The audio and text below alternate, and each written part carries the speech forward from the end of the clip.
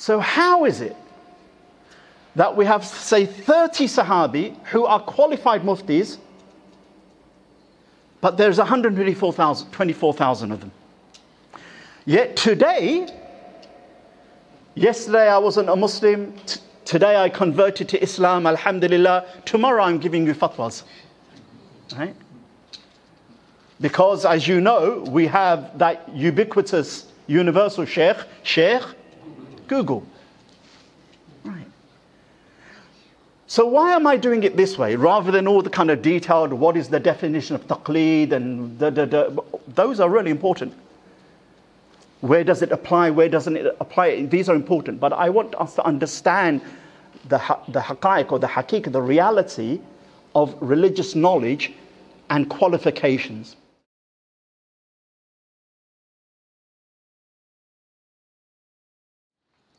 Bismillah ar-Rahman ar-Rahim.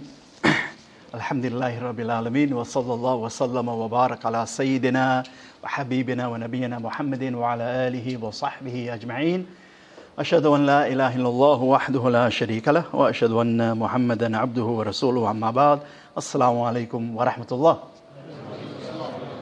MashaAllah. May Allah bless you all to come and attend this particular seminar, especially on a hot day such as this. But we're blessed not only to be in a masjid, but to be in a very cool masjid. Over the last few weeks or months, I've been in a few mosques in the UK, whereby it was kind of like 10 times hotter in the masjid than it was actually outside. 10, 20 years ago, they had a fantastic AC system and whatever. The same old story, 4 or 5 years down the line, it breaks down and it's unfixable.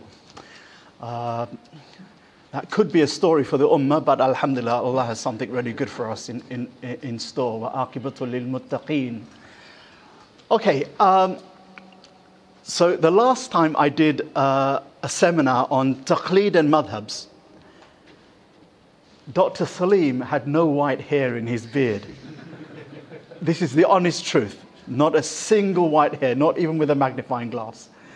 But mashallah, alhamdulillah. So it's been quite a while. And I'm going to make a confession.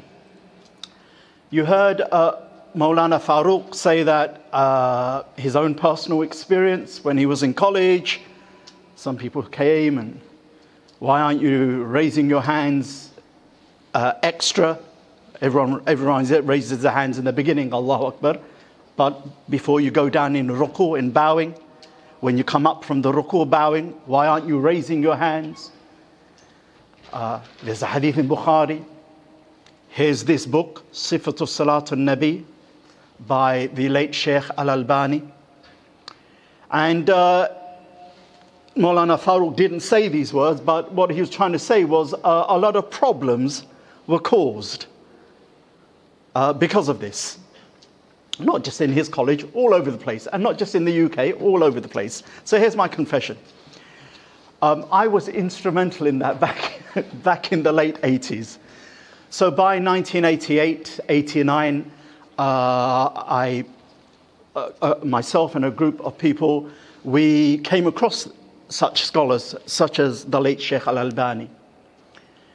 And by 1989, we felt it a very good idea that this book of his, which was in its 15th reprint in the Arab world, we should translate this into English and publish it.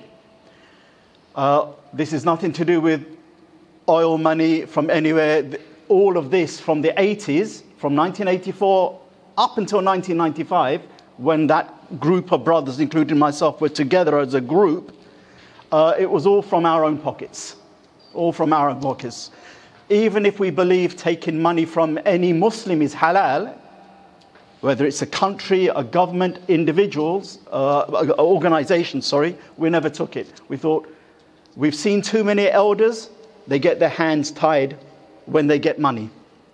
We see some beautiful ulama who they don't have any money, and they say, you know what, just do it out of your pockets with the niyyah for Allah, and Allah will unfold things. And we thought, as young people then, 18, 19, 20 years old at that time in the mid-80s, you know what, that's probably what we want to be doing.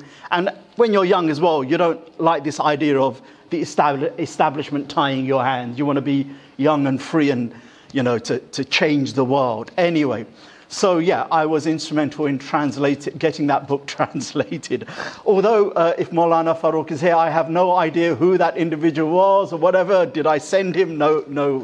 The reason why I would say that is because even with that mindset, I was clear that all these ways of praying are fine. There might be some actions in the prayer better than others, but all of those ways are valid. And I had some other goal in mind, some other things needed to be changed other than the prayer. But most of the brothers and the few sisters that were around, they were prayer. Why aren't you following the Sunnah? And sometimes I would actually have to get a reasonably knowledgeable Hanafi brother and say, why are you quiet? Why don't you tell them that actually we are following the Sunnah? Because Ibn Mas'ud radiallahu anhu says this is the prayer of the Prophet sallallahu alaihi wasallam. Hadith is in Tirmidhi. Imam Tirmidhi says the hadith is, I can't remember, Hasan or Sahih. And most of the Huffaz, the hadith masters, consider that this narration about Ibn Mas'ud saying, I'm going to teach you the prayer of the Prophet ﷺ. So Ibn Mas'ud is not just a Sahabi, radiallahu anhu, but he is one of the greatest scholars of the Sahaba. Okay, if you put the 10 greatest Sahaba, the scholars of the Sahaba, Ibn Mas'ud will come in the first 5 or 6. Okay, definitely he'll come within the top 7. Okay, and he's one of the earliest converts. So when he stands in the masjid behind the Prophet ﷺ, unlike some young Sahaba who are quite naturally at the back, Ibn Mas'ud is somewhere in the first beginning lines. So if you ever want to see who had the view. So Ibn Mas'ud, he prays the prayer. And he prays the prayer exactly like, now he's not a Hanafi obviously, but he prays the prayer exactly like, or more or less like Hanafis will pray today, only raising his hands once in the whole prayer, at the beginning, the takbiratul ihram, the beginning takbir, Allahu Akbar. And he said, this is how I saw the Prophet praying. Wow. But the person who said to Maulana Farooq, the hadith is in Bukhari, the hadith of Ibn Umar, that this is how the Prophet prayed, and he mentioned that the Prophet raised his hands at the beginning, then coming before ruku, and then coming up from the ruku. That's there. So then that brings us to an issue. Oh, hold on a minute, what's going on? Ibn Mas'ud describing the Prophet's prayer, Ibn Umar describing the Prophet's prayer. Maybe one is right, maybe one is wrong. Maybe one described what he saw the Prophet doing one time, and maybe the other one described the Prophet doing another time. Maybe the one described what the Prophet did later, which cancelled the one who saw the Prophet doing earlier. What's the answer? Who knows? The answer is, who knows? Wallahu a'lam. What we know is 2 different descriptions, in this case, of the prayer. So what is a lay person, a non-scholar? Leaving alone the seasoned alim. لِيَتَفَقَّهُ فِي الدِّينِ, that you may gain a deep understanding of the religion. Leave those type of scholars. What about the rest of us? I mean, who has Sahih? I mean, until modern times, who had Sahih al-Bukhari at home? Okay, until modern print in the Muslim world. Question: when did the printing press? Who started the printing press? Printing. Where? In what country did it start? All right, what continent? It started in China. Oh, could have started in China. I'm talking about the modern printing press. But you're right, they had a form of printing, but it wasn't the modern one. Okay. So, Was it Pakistan? oh, it could have been. Most things you'll find is from Pakistan, but not this particular thing. Alhamdulillah. Excuse to the Gujaratis. I'm neither Pakistani or Gujarati. Beirut maybe. Beirut. Beirut. Okay, so that you might think in the Muslim world. Okay, so in 1450, about 1450, a German called Gutenberg started the printing press in Europe. And within 50 years of the printing press, the mechanical printing press, Europe started printing thousands and thousands of books on all sorts of things, and the reading level increased, and book reading became. But this invention, for one reason or the other, didn't come to the Muslim world until the late 1800s, 3.5 centuries later. There's a few reasons for this, but we needn't get into that. And so, at that time, if you wanted a book in the Muslim world, say I'm an alim and now I'm studying, give me a Hanafi text, basic Hanafi text that you study in fiqh. Nur al-Ida. I'm going to go to the mosque and study Nur al-Ida, this basic text on Hanafi law or fiqh, with my Shaykh, with my Imam. Well, the first thing I'm going to do is one of two things. I need the book. Right? You can't go down to foils or Waterstones. There's no such thing. We don't have the printing press like Europe, so we do it the old way. I go to a scribe, a katib, whose job is to just write books out and then sell them. And he will write me a book, Nur al-Ida. I will pay him some decent wage. And I'll take my little book, bound between two leathers and whatever, probably going to be quite thick, even though it's a small book. And the Shaykh I will listen to the Shaykh, read his book and explain it. He may not even read a book. He may have memorized the text. Whether he reads his book or says it from memory, I will just make sure that my version of the book, I will correct any errors, because the scribe, he might have had a big biryani, right? And he's doing the second page and he's a bit tired and one little word there gets changed or whatever. So I'm going to check my script with his. Not only that, the Shaykh is going to say some very important words and explanations, some wisdoms. I'm going to write that on the margins, the atraf, okay? And that will be my notes. And by that way, I would have done 2 or 3 things by the end of the month or the 2 months or the 10 months that it would have taken me to study this book. 1, I would have studied it with a person who studied it from a person who studied it from a person all the way back to the author of the book himself, the Imam who wrote the book. So there's an unbroken chain or sanad. And that person would have studied, not that book because he wrote that book, but he would have studied fiqh from his teacher, who studied from his teacher, all the way back to maybe Abu Yusuf, who took it from Abu Hanifa, maybe from Muhammad ibn al-Hasan al-Shaybani, who took it from Abu Hanifa, someone like that. Or maybe from Tahawi, from his teachers, from Shaybani or Abu Yusuf, something like this, rahimahumullah. So I would be part of a chain that goes, and that would always obviously go back to the Prophet ﷺ. 2, I would have corrected my text. So the printing error is weeded out. So the authentic version is there. And 3, I would have learnt the explanation of these words. That's what scholars would have done, and students on that path would have done something like that. The rest of us, Ibn Masud, no raising hands, no rafa yadayn. Ibn Umar, rafa yadayn. You know what? I can't look into Bukhari. What is Tirmidhi? Is that the name of a biryani? Is that the name of a person? What is it? I don't know what this Tirmidhi thing is. I can't look into these books anyway. Where am I going to find them? Where is this hadith? Okay. And even if I got it, look at the language of the hadith. This is classical. This is classical. And I'll tell you how it's like.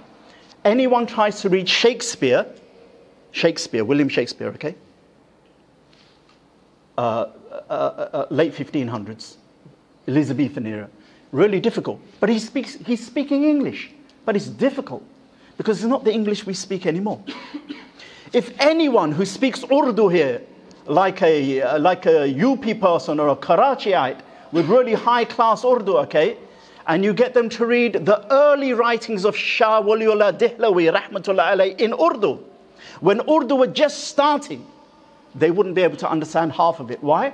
Because the Urdu of today, even the first class Urdu, even the Urdu of, who is the famous Pakistani poet stroke defender of Islam? Allama Iqbal, rahmatullah alayh. Even his Urdu is very, very different than the Urdu of when Urdu just started in the time of Shah Waliullah. Urdu at the time of Shah Waliullah had much more Persian words than Hindi Sanskrit words. And it had much more Arabic words. And so it's really difficult. So Shah Waliullah, he started writing in Urdu at that time, as well as Arabic, as well as Persian. But the Urdu that he wrote is like Shakespeare in Urdu. It's like, it doesn't matter what way you turn the page, it just doesn't make sense. The Arabic of the Prophet ﷺ is very much like Shakespearean, Waliullah in Urdu. It's not, we just don't use it anymore. So even if I had Bukhari or whatever, there probably are words and things in there we just don't use, we don't understand. It needs to be explained. So what does the layperson do? She must follow Allah and the Rasul. Every Muslim must do that. Every Muslim must have an aqeedah, a belief that Allah and His Rasul sallallahu alayhi wa sallam are to be obeyed. That is one of the basic meanings of La ilaha illallah, Muhammadur Rasulullah alayhi salatu wasalam. Now, this article, Taqleed and Madhabs, the Good, the Bad and the Ugly, part 1 of 2, and then the second part is there as well. It's very detailed. The first part has about 25 points with proofs and references and whatever, and the next part has another 25 points. Please, whoever is really interested in this issue, please read the article. But today, I don't want to go into all of that heavy stuff. I just want to keep it light in concepts. And I'm so glad that Maulana Farooq started with that anecdote. Because really, that's the crux of the matter. How do I know that this Sifatul Salat, it was an English translation from an Arabic, how do I know that? Who is this person? Is he a scholar? Is he not a scholar? Did the translator translate it correctly? Did they not? Is it done by the Secret Service? Is it not? I don't know. So if someone says, you know what, my Sheikh hasn't told me about this, that isn't a wrong answer. That is natural. That is natural. Because there is an element about human life, whether it's religious life, medical life, any life, there is an element about human life that every human being agrees on, which is this, that some areas of life require high specialization, require someone to be qualified in a serious way. Obvious examples are doctors. There's a difference between putting a plaster on your son or daughter because they fell down and grazed their knee in the playground and putting a plaster on there and doing an open heart surgery or triple bypass. Clearly, one requires very little qualification, just some common sense where you stick the plaster after cleaning the wound, common knowledge. And the other one requires not even your average doctor or GP can do a triple bypass. So even amongst doctors, there are degrees of specialization. Amongst the ulama, they are the specialists of religion. How do we know this? The Prophet ﷺ said in an authentic hadith, al-ulama warathatul anbiya. So along with the verses that Maulana Farooq pointed us to in his introduction, Jazakumullah khairan, that tell us the importance of the scholars, okay, and how in one sense they are part of the ulul amr, those in authority in terms of knowledge, okay. And it would really be nice if the umara, the political leaders, did actually listen to the religious leaders, then we might actually be somewhere. But anyway, another place, another time. The ulama, the Prophet ﷺ said, warathatul anbiya, they are the inheritors of the prophets. Question. Roughly, how many Sahaba were there in the time of the Prophet ﷺ? Roughly. Yes, young man. 15,000. 15,000. Whoa, that's a good number. Okay, what do we have here? 124,000. Someone has been studying. MashaAllah, Allah bless you both of you, alhamdulillah. So yeah, we have about 15,000 Sahabis biographies recorded. We definitely know their names, probably the names of their fathers, and half of them we know where they died. About 15,000 Probably 12,000 is closer, Ibn Hajar, but let's say 15,000. But actually, there were between 100 on the Hajjatul Wida, the final Hajj, through looking at all the evidences and whatever, many hadith scholars, like as-Sakhawi in the Fathul Mughith, he says there was between 123,000 and 124,000 Sahabi. 124,000. That's a lot, right? Those are people who are Muslims who saw the Prophet ﷺ, even if it was for 1 second, let alone 1 week, 1 year, 1 decade. 124,000. Okay. Out of the 124,000 in the time of the Prophet ﷺ, and even though this word isn't used at that time, how many were muftis? How many Sahabi could give fatwas? No, before that, how many Sahaba spoke Arabic out of the 124,000? Doesn't matter what level of Arabic, but how many spoke Arabic? 100,000. 100,000. Any other guess? Could we probably say probably all? Yeah, probably all. At some level, even if they weren't all Arabs and whatever, but at some point they would have kind of picked up something. So they all speak Arabic. They're all Muslims. They all believe in Quran. They all, so on and so forth. How many of them were muftis? Meaning that when you have an issue, what does the Quran say? The Quran says in 2 places, فَاسْأَلُوا أَهْلَ الذِّكْرِ إِن كُنْتُمْ لَا تَعْلَمُونَ. Ask the people of knowledge if you do not know. When you do not know, ask. Ask who? Not any lalupanju, not anybody. The qualified scholar. The qualified scholar. Just like you wouldn't ask any Tom, Dick or Harry about some real serious medical illness, you'd ask who you believe to be a qualified doctor or a physician, so on and so forth. Out of those 124,000, in the time of the Prophet, how many were muftis? Have a guess. 15,000. You'd think that's a good number, 15,000. Before you answer, young man, how is it that Kensington Garden community has sent 2 young mujahids to answer all their questions for them? I'm okay with that. I'm really okay. Alhamdulillah. The younger the better. Alhamdulillah. But it is an odd scenario, isn't it? The youngest of the jama'ah are answering confidently and quite often correctly or near correctly all the questions. Wow, subhanallah. You've been teaching him. SubhanAllah.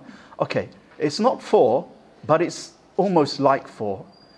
There were probably no more, give or take, so this is not a precise number, there were probably around about 25 to 30 people qualified from the Sahaba who could give fatwas out of 124,000 people.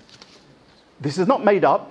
No scholar who has researched this, even mildly, will differ with these. They might differ with the number exactly, but we have these scholars, and quite often their fatwas, many of their fatwas recorded still. They might be part of larger collections, but we know this. We know this by 400 years after the Prophet through the works of Ibn Hazm. We know this by another scholar that Maulana Farooq's slides mentioned, Ibn Qayyim al-Jawziyyah or Ibn al-Qayyim in his I'lam al-Muwaqqi'in. We know this, and we know this from other texts. So how is it that we have, say, 30 Sahabi who are qualified muftis, but there's 124,000 of them? Yet today, yesterday I wasn't a Muslim, today I converted to Islam, alhamdulillah, tomorrow I'm giving you fatwas. Right? Because as you know, we have that ubiquitous universal Sheikh, Google. Right. So why am I doing it this way, rather than all the kind of detailed, what is the definition of taqleed, and those are really important. Where does it apply? Where doesn't it apply? These are important. But I want us to understand the haqa'iq or the haqiqah, the reality of religious knowledge and qualifications. So when Allah subhanahu wa ta'ala said in that verse that Maulana Farooq explained, لِيَتَفَقَّهُ فِي الدِّينِ in Surah Tawbah, when he said, we're talking about not just learning, لِيَتَعَلَّمُوا لِيَتَفَقَّهُ, because tafaqquh and ta'aleem is slightly different in religious language. Learning is, probably most of us have done some level of religious learning. Tafaqquh, very few people have gone deep into it. Only the ulama in this masjid have probably done that, and maybe a few tulab al-ilm are beginning to do that. They've got their foot on the first, second, third rung of a ladder that probably has 100 steps. So what did the Sahaba do, who were not these 30 muftis? When they didn't know something of religion, normally they don't need any questions. They know how to pray, they know how to fast, they know they've got 10 camels and 20 sheep, they know how much zakat to give, they know when Ramadan is, they know how to fast in Ramadan. Generally they know all this stuff. But sometimes a new thing will come up. Oh, their grandmother's died, and she has no husband, she has no this, no that. So who inherits? Oh, this is not a common knowledge amongst Muslims, but there is somewhere out there in the hadith or in the ayah an answer. But very few people know that, but the muftis will know it. So they would go on these kind of questions to the mufti, and the mufti from the Sahabi will say, yes, you inherit from her 1/6, 1/4, 1/3, or whatever the number would be, and they would go off and practice this. Would the mufti from the Sahaba say, well, you see, there is a verse in the Quran, in Surah Nisa, verse 112, and it says, kada wa kada? No, they would just say, no inheritance, or yes inheritance, 1/3, 2/3, Bismillah. Next question, please. And you'd go away and practice. Why? Because the Quran doesn't say, ask the people of knowledge for evidence when you don't know. It just says, ask them when you don't know. Asking. And why would you ask someone in something very important? Because why would you go to a particular person as a doctor to get your medical question answered? Because what do you have in him? You have trust, absolutely trust. You have trust that he, or it could be a she, is qualified in this particular area of life. You have trust. If it's someone who is a scholar but no one knows, only he and some other person knows he's a scholar, you, not being disrespectful, you wouldn't ask him because you're not clear, is he a scholar or not? Even though he is, but you don't know that nobody in the community knows this. So there isn't any trust until you learn from someone whom you trust that, yes, this man is qualified. Then you have trust. That concept of trust in Islam is given, fortunately and unfortunately, the name of taqleed. Taqleed. Taqleed, as an Arabic word, just means to follow. It means, taqleed means, in the classical Arabic language, classical Quran language, when you get like a camel or a horse, then on the horse you put blinkers on the horse to narrow its vision so that it doesn't get distracted by what's going on there, so you know it can just walk straight. And then you put a noose, you put a rope around the neck of the horse and you pull it with you. So I'm walking here, now the horse is walking with me, or the donkey, or the whatever else. That process is called taqleed. The animal is following me. He is the muqallid, it is the muqallid, and I am the muqallad. It is the follower, and I am the one followed. Leave it alone. So that's where the Arabic word comes from, taqleed. But very early on in Islam, the scholars used that Arabic word and gave it a religious meaning. Taqleed has two religious meanings. I mean, it has more, but for our discussion, it's just worth knowing there has just two religious meanings. And it doesn't matter if someone says, I disagree here. They really have no grounds to disagree, because this is just agreed upon through the classical Arabic language. It's just known. Just like it's known that no is the opposite of yes. If someone says, well, I disagree, so well, barakallahu feekum, you maybe need to get checked up in your head, right? Or maybe you're not an English speaker. Maybe you speak Gujarati and, you don't know that no is the opposite of yes. Bismillah, one of the two. But whatever it is, your case, head case or non-language case, you have no authority to speak in this matter. That's the case. So taqleed meant two things. Following, so it means following. It either meant bad following, so the Quran will speak about when you tell them follow Allah and the Messenger, they say we rather follow the way of our forefathers. What? Even though the forefathers had no knowledge or were on misguidance? There are many verses like this in the Quran. The Muslims were going to the Quraysh, the non-Muslims of the Quraysh or the non-Muslims in Medina, and they were saying, follow Islam, follow revelation, follow haqq, follow the truth, follow the light. And they say, no, I don't want to do any of that. I'm happy following my clan, my tribe, my culture, my forefathers. Allah condemns that type of following, and generally we use the word taqleed a'ma, blind following, because you're following it going against haqq, truth. Then there is another type of following, which is the following where this discussion is about, where Allah simply says to the non-scholars, فَاسْأَلُوا أَهْلُ ذِكْرِ إِن كُنْتُمْ لَا تَعْلَمُونَ, Surah Anbiya. Ask the people of knowledge if you do not know. Hadith in the Sunan of Abu Dawud, but there is fihi nadar, there is some kind of debate amongst the hadith masters. Is it sound, authentic, or is it mildly weak? But the meaning is correct. The cure for ignorance is to ask. The Prophet ﷺ said in the hadith in Abu Dawud, the cure for ignorance is to ask.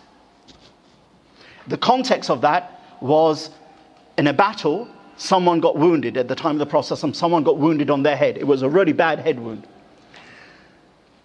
Then he needed to have a full bath, a ghusl.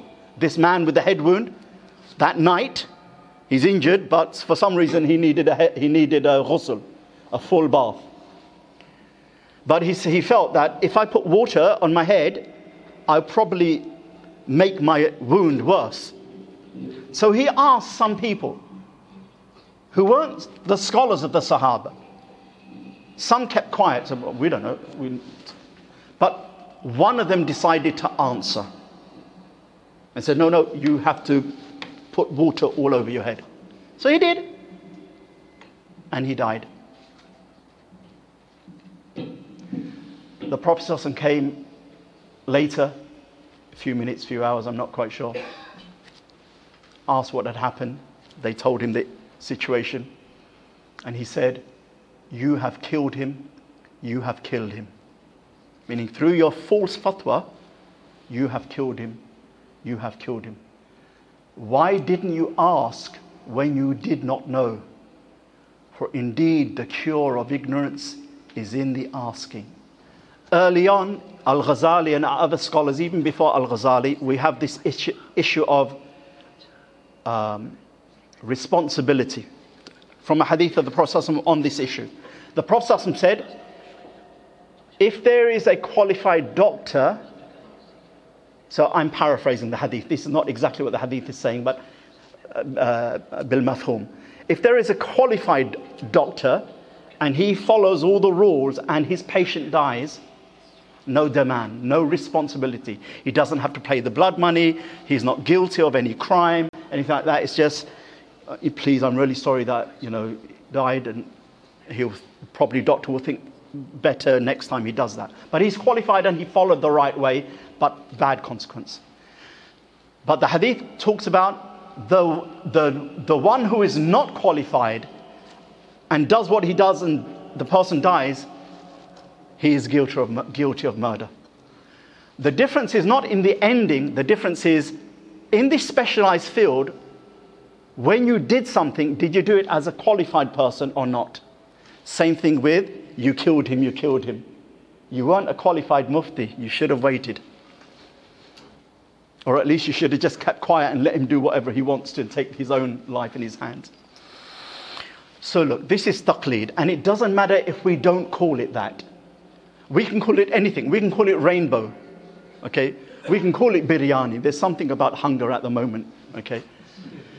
But changing the name doesn't change the reality that in Islam, a non-scholar like us, when we don't know a religious issue, we go and ask the one who we think, reasonably think, is qualified to tell us an answer. Normally that reasonable person happens to be the imam or the imams of the mosque. Generally that's the way it goes. I mean, you don't go down Walthamstow Market or Ilford High Street and just ask your question and just wait for any person. Normally you think, no, they must have some qualification from some Darul Uloom, from some Islamic university or something like this.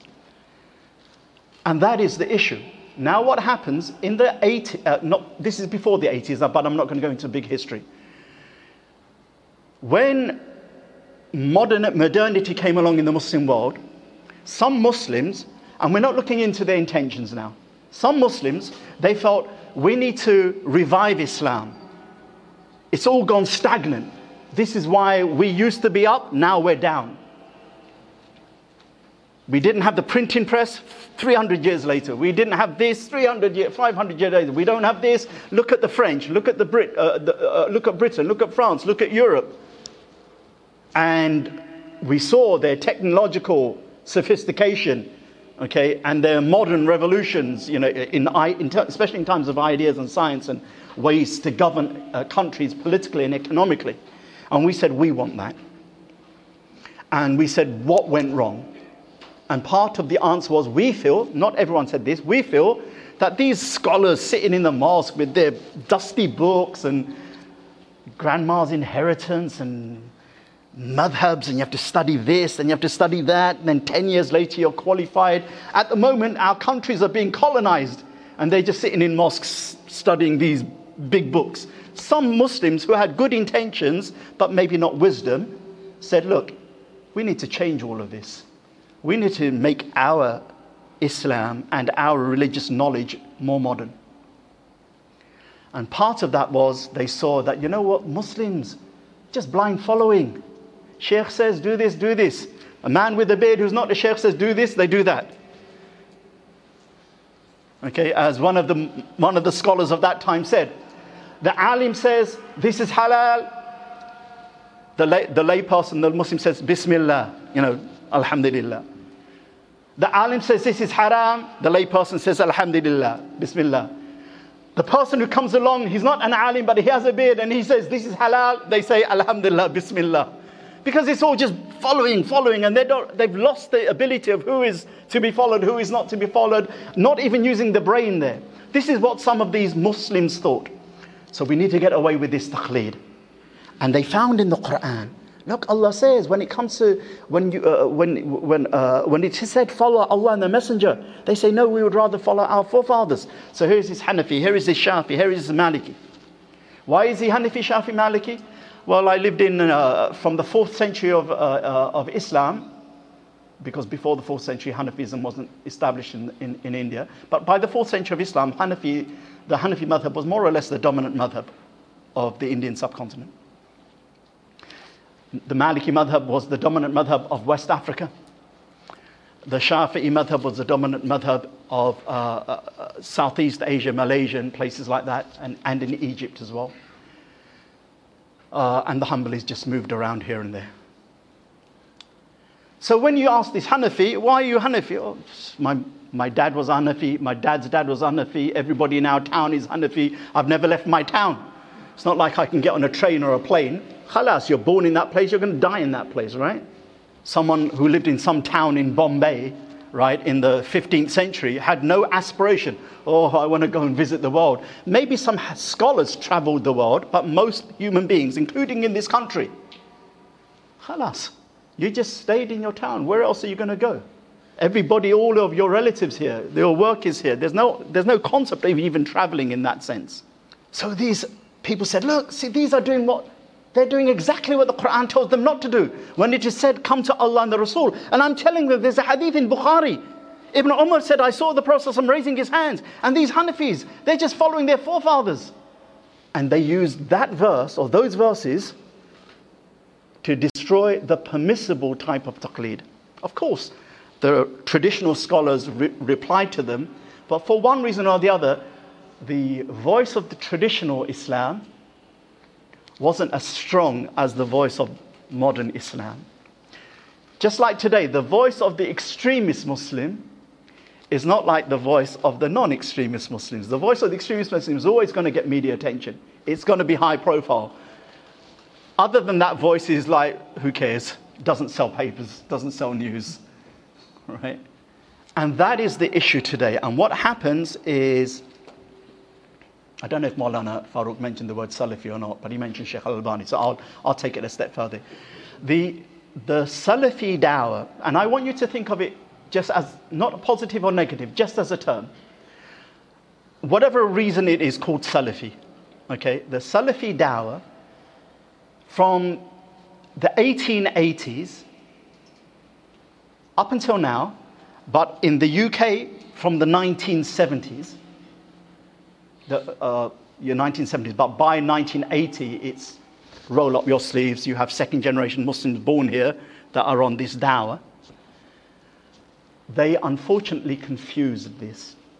And they started using verses, hadiths. They had a good thing. Like so many bid'ahs, so many wrong things have been mixed up with the right thing. So much Muslim culture has taken over sunnah, has become more important than following the sunnah. So they had a good idea, but their process of sorting out the good from the bad was itself defective. And so they were always going to be defective, even though they may have been well intended. So the question then became, for many people here who are at university, who go to college, maybe not for elders like us, unless we were in college and university in this country, is that it is a big issue. It does become a question, do I need to follow a madhab, a Sunni madhab, Hanafi, Shafi, Hanbali, Maliki? Or isn't the Quran and the Sunnah clear?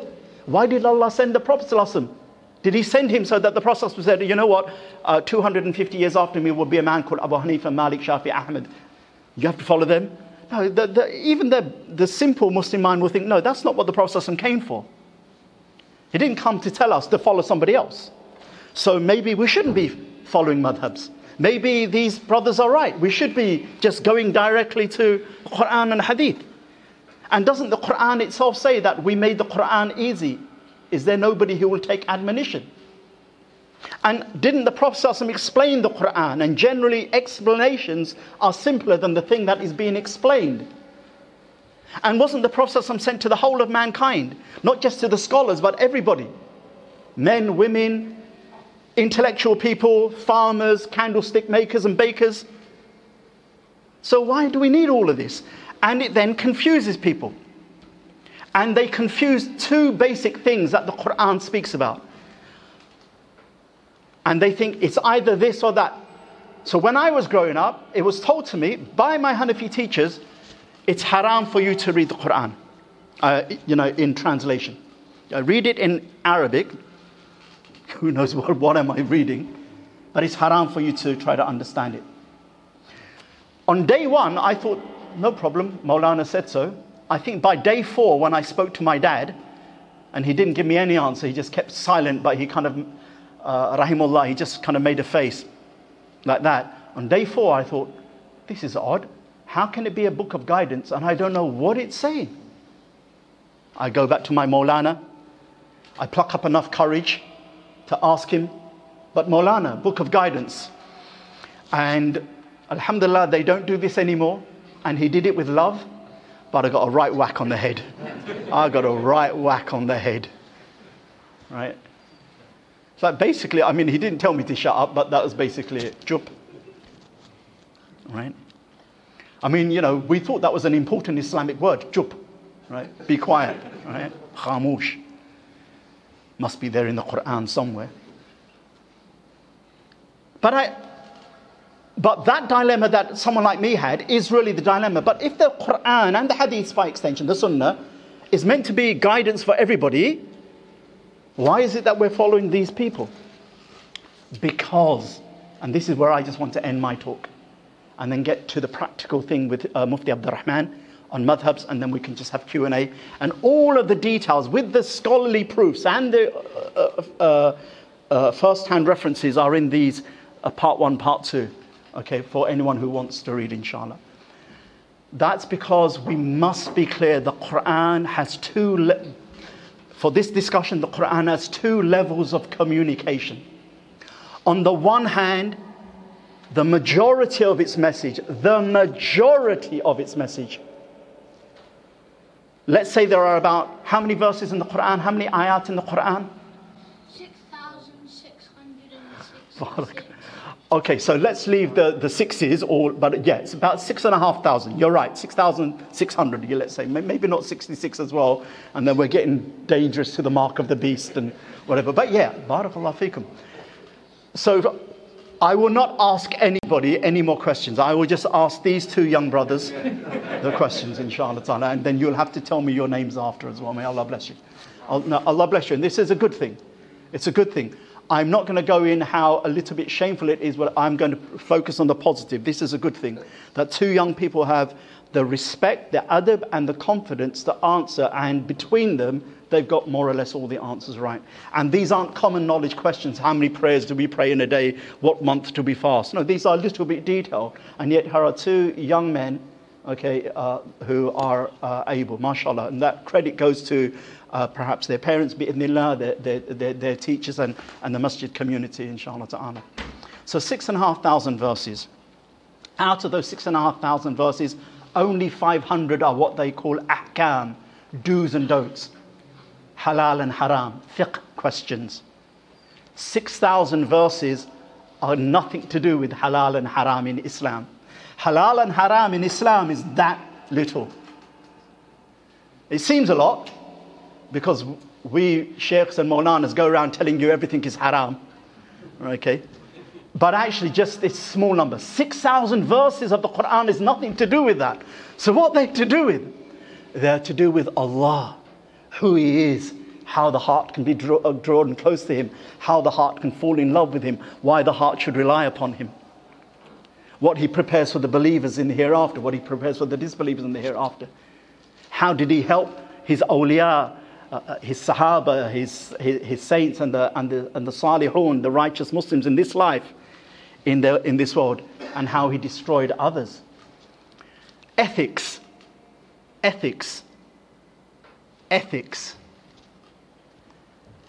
Cheating is haram. Stealing is haram. Making false claims on an insurance thing is haram. Claiming a false claim with DHS is haram. Don't go to Hajj on haram money. Taking more than my share in inheritance and my sister gets less than her haqq, or my younger brother gets less than his haqq, haram. Speaking politely to people, important. Kada wa kada. All these ethical things. All those things about Allah, Akhirah, Rasul, the righteous people. All the spiritual things, purify your heart, purify your soul. Come to Allah bi qalbin salim, with a pure heart.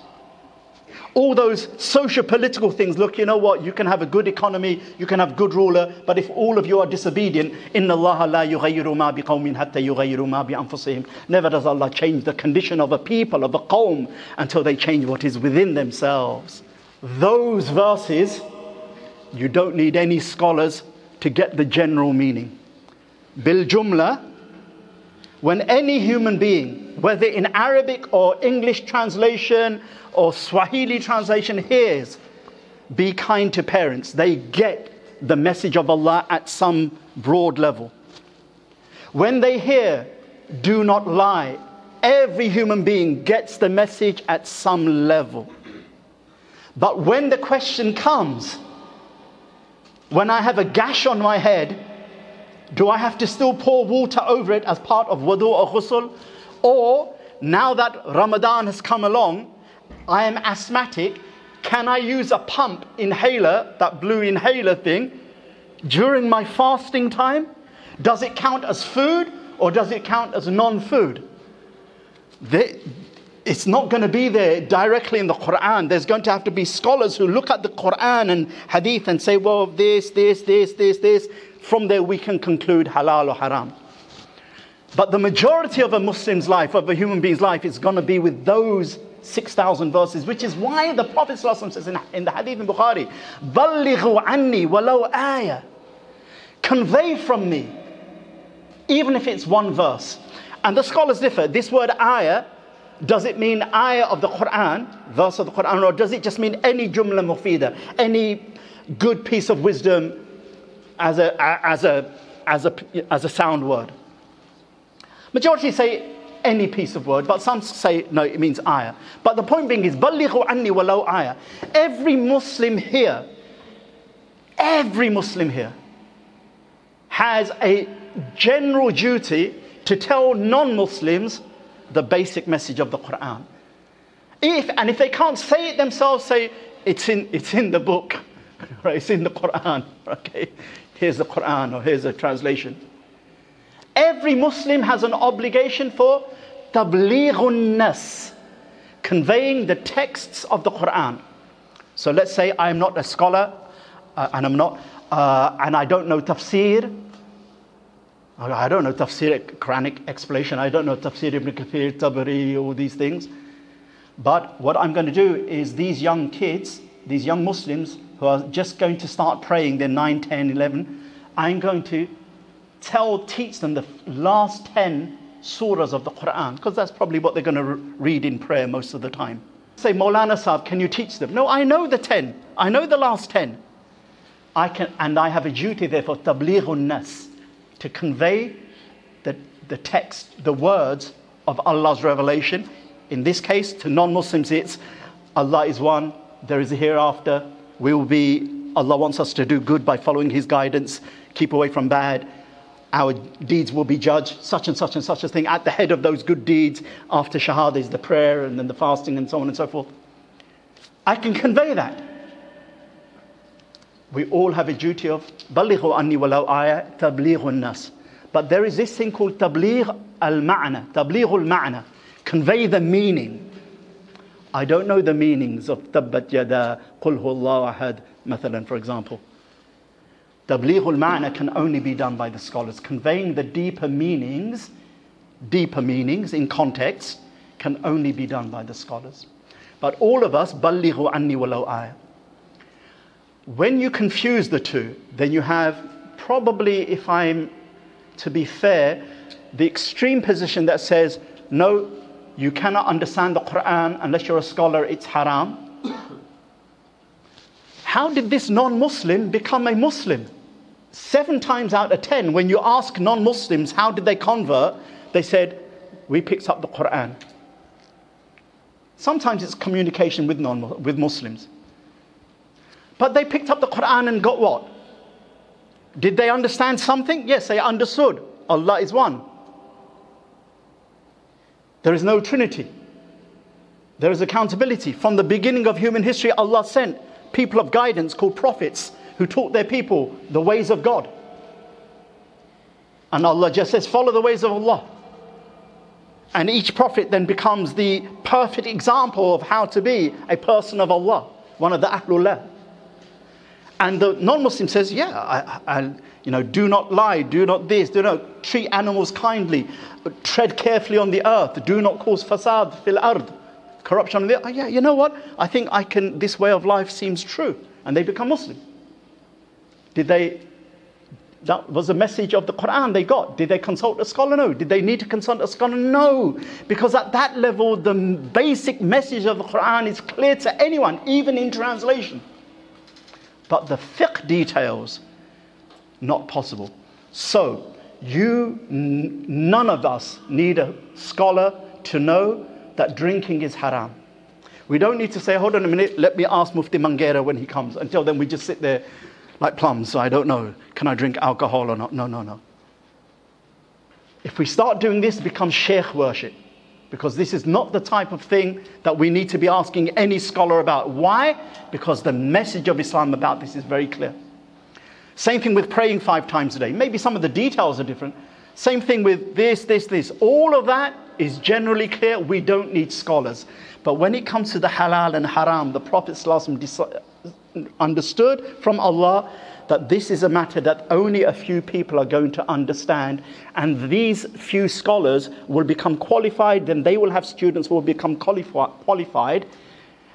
And as the Islamic community grew away from Medina, it had more and more issues. Then when it became an empire with millions of people, it had more and more issues. Now you have even all these non-Arabs have become Muslims, and they've got their traditions and their baggage and their history, and they're asking all these questions. Is it halal or haram? So by the time of Abu Hanifa, if in the time of Sayyidina Uthman radiallahu anhu, let's say, there were about 200 masail, 200 religious issues, let's just say, by the time of Abu Hanifa, there are over 2,500. Okay, if not 20,000. And so Allah in each generation gave those type of people who لِيَتَفَقَّهُ فِي الدِّينِ would say, you know what, let's dig in deep so that we can guide people bi'idhnillah in the light of Allah's revelation, Quran and Sunnah, in terms of is this halal or is this haram. And that's why ending with the Rafa Yadayn issue, raising hands in prayer. Whenever you get an issue that on the one hand there seems to be some proof here to do this, Ibn Masud, don't do Rafa Yadayn. On the other hand, there is this hadith that says Ibn Umar, do Rafa Yadayn. How do you square the circle? How do you make them fit? Whenever you get something like that, which seems to be, oh, what's going on? That will always be a fiqhi question. But never in the Quran is it, do not lie, and then somewhere over there it says, you can lie as much as you want. And then you say, oh, what's going on? No, it's always going to be clear. It's never going to be, do not be kind to your parents, and over there beat your parents with a stick and a cricket bat. That's never going to happen. Nor is it the other way around, that the parents can beat their kids with a cricket bat or a stick or whatever. That's not part of Islam. In fact, that would be prohibited at that level. La darar wa la dirar. It's only in fiqh that we need scholars. And there is a consensus amongst the ulama, which is why as Salafis, even Salafis, at some point they will say, I will ask this big Salafi scholar, Al-Albani for example, or this big Salafi Shaykh, Bin Baz for example, or this big Salafi alim, Ibn Uthaymeen for example. It's very unlikely most Salafis by now will say, you know what, I'll go directly to the Quran and Hadith on this fiqhi issue and work it out for myself. Because they now realize that their statement saying that 10, 20 years ago was not just misleading and misguidance, but it doesn't work, because as a non-specialist, you can't do specialized things.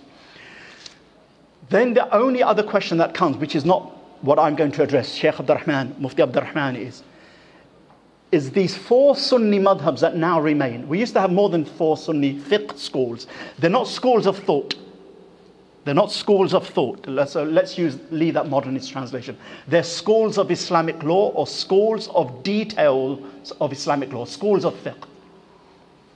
The details of how to pray. Not pray, that's clear. That's not from the details. That's clear message of Islam. But the details of how to pray, the details of how to fast, the details of how to go to Hajj. Am I allowed to wear the modern sandals in Hajj? Am I allowed to do this? Am I allowed to do this? Because in the Hajj the shoes must be like this, must be like that, so on and so forth. We have 4 schools left. In the 21st century, in the 15th Islamic century, we have 4 remaining Sunni schools left. And we've had only 4 for the last 800 years. 800 years ago, we had about 6. In the time of Abu Hanifa, we had about 10. But these 4 became the best codified, the best documented, the best recorded, the best number of students who spread the body of laws and set up schools and teaching establishments such that everything else got eclipsed. And even out of the 4, the Hanbali school is almost eclipsed. So practically it's really 3. And it's only been revived in the last 50 years. The last of the four schools has only been revived in the last 50 years. Otherwise, for about 400 years, it too was on its way out. And maybe 100 years later or 50 years later, we could have said there are 3 Sunni schools. So the number 4 isn't important. It's just what happened. And it wasn't always 4. It was more before. And who knows, 100 years later, it might only be 3. It could unlikely be more than 4 though. So the question is, I as a non-scholar, do I have to follow one of these schools in fiqh? And so if I do have to, and then I do have to be Hanafi or Maliki or Shafi, how do I do that? I'll tell you how you don't do it. My goal in life is to be a Hanafi or a Shafi. A'udhu billahi min dhalik. This is un-Islam. Our goal in life is Allah, Jalla Jalaluhu. And there are means to this goal. Some means are beautiful, some means are necessary, but there is no other goal except Allah, Jalla Jalaluhu.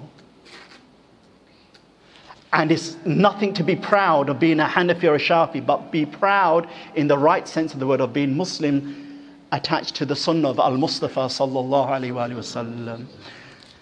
Secondly, Hanafis aren't better than Shafis, and Shafis aren't better than Malikis, and Malikis aren't better than Hanafis.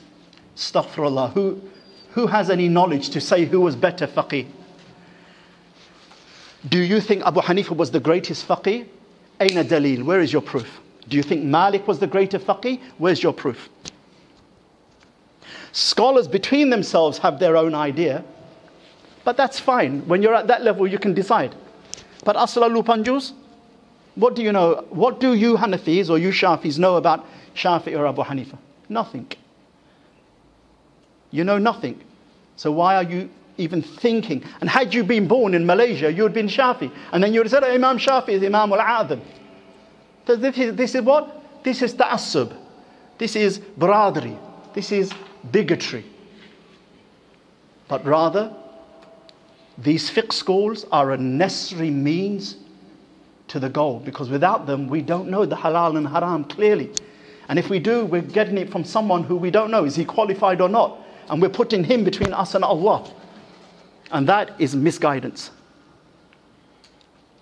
So I will tell you for sure, definitely can't be following the schools with this mentality. And I will give you my own anecdote. In this country, and I know it's going to be painful, but I want to make it absolutely clear. In this country, and there might be some justification, but not entire justification. Especially when young men like me were going around saying, no madhabs, no this, no that, Rafa'adain, Ameen, we don't have to. I'm sure some people reacted. I get that. One action brings about a very strong reaction. But now, we need to be clear, okay, that it's not about being Hanafi. There are people in this area, South Ilford area, who, when it comes to a convert, the first thing they want to do is make that convert a Hanafi. Astaghfirullah. Just make him a muttaqi upon the sunnah, attached to the ulama, and hopefully within a month or two, half a year or something, this convert will either gel with his local community and follow whatever school they're following, or inshallah ta'ala will be guided to choosing a school. Many converts choose the Maliki school because in Muslim Europe, Spain, the Maliki madhab was always dominant, and they want to revive that. And it's something to do with the hukum of dogs as well. The Malikis are the most lenient with dogs. I know it makes the Hanafi and the Hanbali and the Shafi shudder. Oh, ya Allah. Ajib, I will tell you, most of us, either as Hanbalis like myself or Hanafis or Shafis, if we heard the rulings of the other school, the Maliki school, which was almost at the same time as Abu Hanifa, and in one sense earlier than Abu Hanifa, in one sense, we think, oh, what is this? It's because we have very limited knowledge, which is fine. But at least let's be respectful of other views. So the goal isn't Hanafi, the goal is Allah. The goal isn't Shafi, the goal is Allah. But the wasila, the means, has to be qualified mufti scholarship. And I will leave it to Shaykh Abdul Rahman to explain that point. But I would like to just say, as a muqaddimah to him, that even if the Shaykh, who is probably the most, I mean, I don't know everyone in the masjid, but between ourselves, Dr. Salim says he would like to think of himself as a good student of mine. The reality is, even when he first attended my circles, he was already an alim. And then within like kind of 6 months of like 15 years that we've known each other, he already surpassed me anyway. And it's quite normal for the student to surpass the teacher. But he was never my student. We were always equals. But he attended my classes. Shaykh Abdul-Rahman is probably in fiqh between us, and Allah knows best. He's probably above both of us by miles. So irrespective of what Shaykh Abdul-Rahman says in the madhab issue, I just want to let you know, historically, the Muslim scholars differed on the question of, does a layman, an ami, have to follow one single madhab? One group of scholars said, yes, he does. From the time that the madhabs were codified, 5th Islamic century, up until now, he must. And if he doesn't, religion becomes a place thing. Today this is halal, tomorrow that's the same thing as haram. Tomorrow that is haram, the day after it will be halal. And you can see that with people, in particular some Salafi brothers and sisters, who generally are not evil people, are not misintended, whatever, but sometimes, actually there is a view of the madhab that says, if you travel for more than 4 days to a city like Glasgow, okay, more than 4 days, okay, 20 prayers, 21 prayers, then you can be a musafir. Okay, so if you travel for 4 days or less, you can be a musafir. But if you travel for more than 4 days, you can't. And then they think they're going to Glasgow, and they think, oh my gosh, if I'm going to stay for 6 days, right? Now I have to pray the full prayer. Hanafis, they have 17 or 15 days. They have this I'm a Hanafi today. You can't do that with Allah's deen, because one day it was, this is haram, and now it becomes halal the next day. According to what? Not according to detailed adillah proofs, according to my hawa.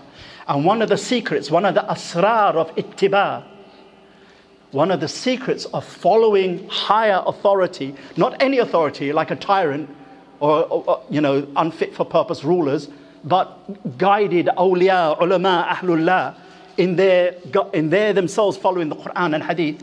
The secret of ittiba is yakhrujul insan min muradi nafsihi ila muradi rabbih.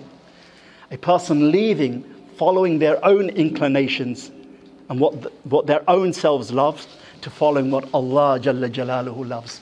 And that happens because, but the Sunnah says this, but I desire to do this, but inshallah the Sunnah is better. So now I have made mujahada of the nafs, even though it's just Sunnah. But at that higher stage, Allah purified my soul.